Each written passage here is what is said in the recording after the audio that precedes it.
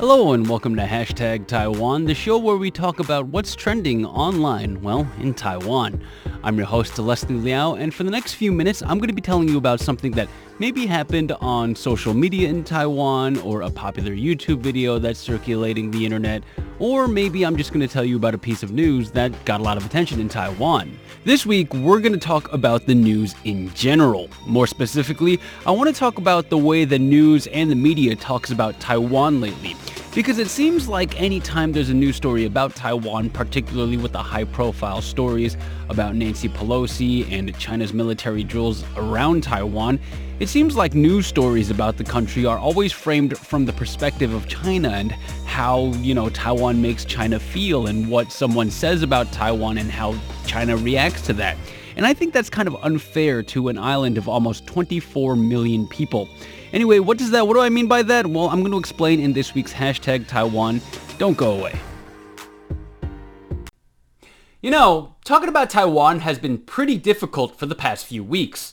Now, that's because people all of a sudden have a strong opinion about Taiwan or are desperately trying to not have an opinion about Taiwan. But both the opinions and deflections aren't really about Taiwan. They're about China. What will China think? And more importantly, do? How will China react? What does China want? At the same time, it seems like barely anybody talks about what Taiwan wants or needs. Ugh. You know what? Let's talk about something neutral.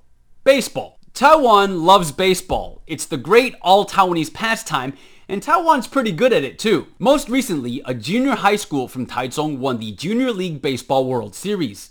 In that run, they had a perfect 5 wins and 0 losses record. Very impressive. Now, Taiwan is making the case for itself again as it competes in the Little League World Series, which is being held in Pennsylvania. And as Taiwanese teams keep collecting achievements, the fandom grows. You might have missed the fact that former US President George W. Bush is an avid baseball fan. Before his political career, he worked for the Texas Rangers Major League Baseball team. So it's fair to say that he knows a thing or two about the sport. Earlier this week, he commentated on a Major League Baseball game between the Boston Red Sox and the Baltimore Orioles, during which he said this. I was excited to see the Taiwanese team, not to get all political and stuff, but I think it helps relations for Taiwan to be able to play baseball here.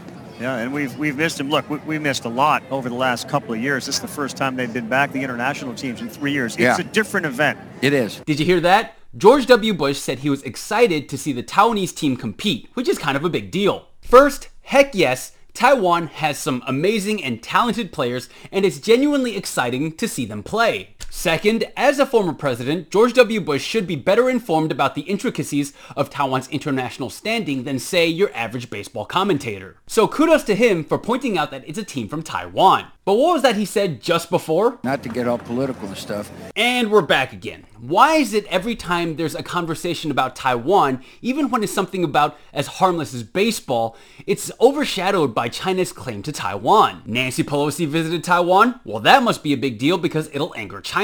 Japan donated vaccines to Taiwan? Oh no, China not happy. The US sailed a boat through the Taiwan Strait?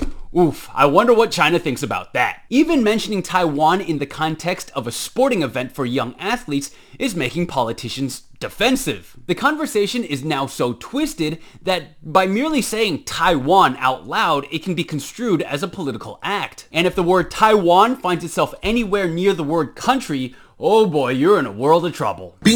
Now, will George W. Bush's brief mention of Taiwan make China angry? Very possible, because China has gotten angry for less. Now, the world needs to learn to talk about Taiwan without automatically veering into a China angle, or just avoiding the topic altogether because it's problematic. Living in the shadow of this massive issue in the Taiwan Strait are people, and people don't deserve to be talked about like they're a problem or a common pest. Anyway, I'm Leslie Liao, and this show has been hashtag, not to get all political and stuff, Taiwan.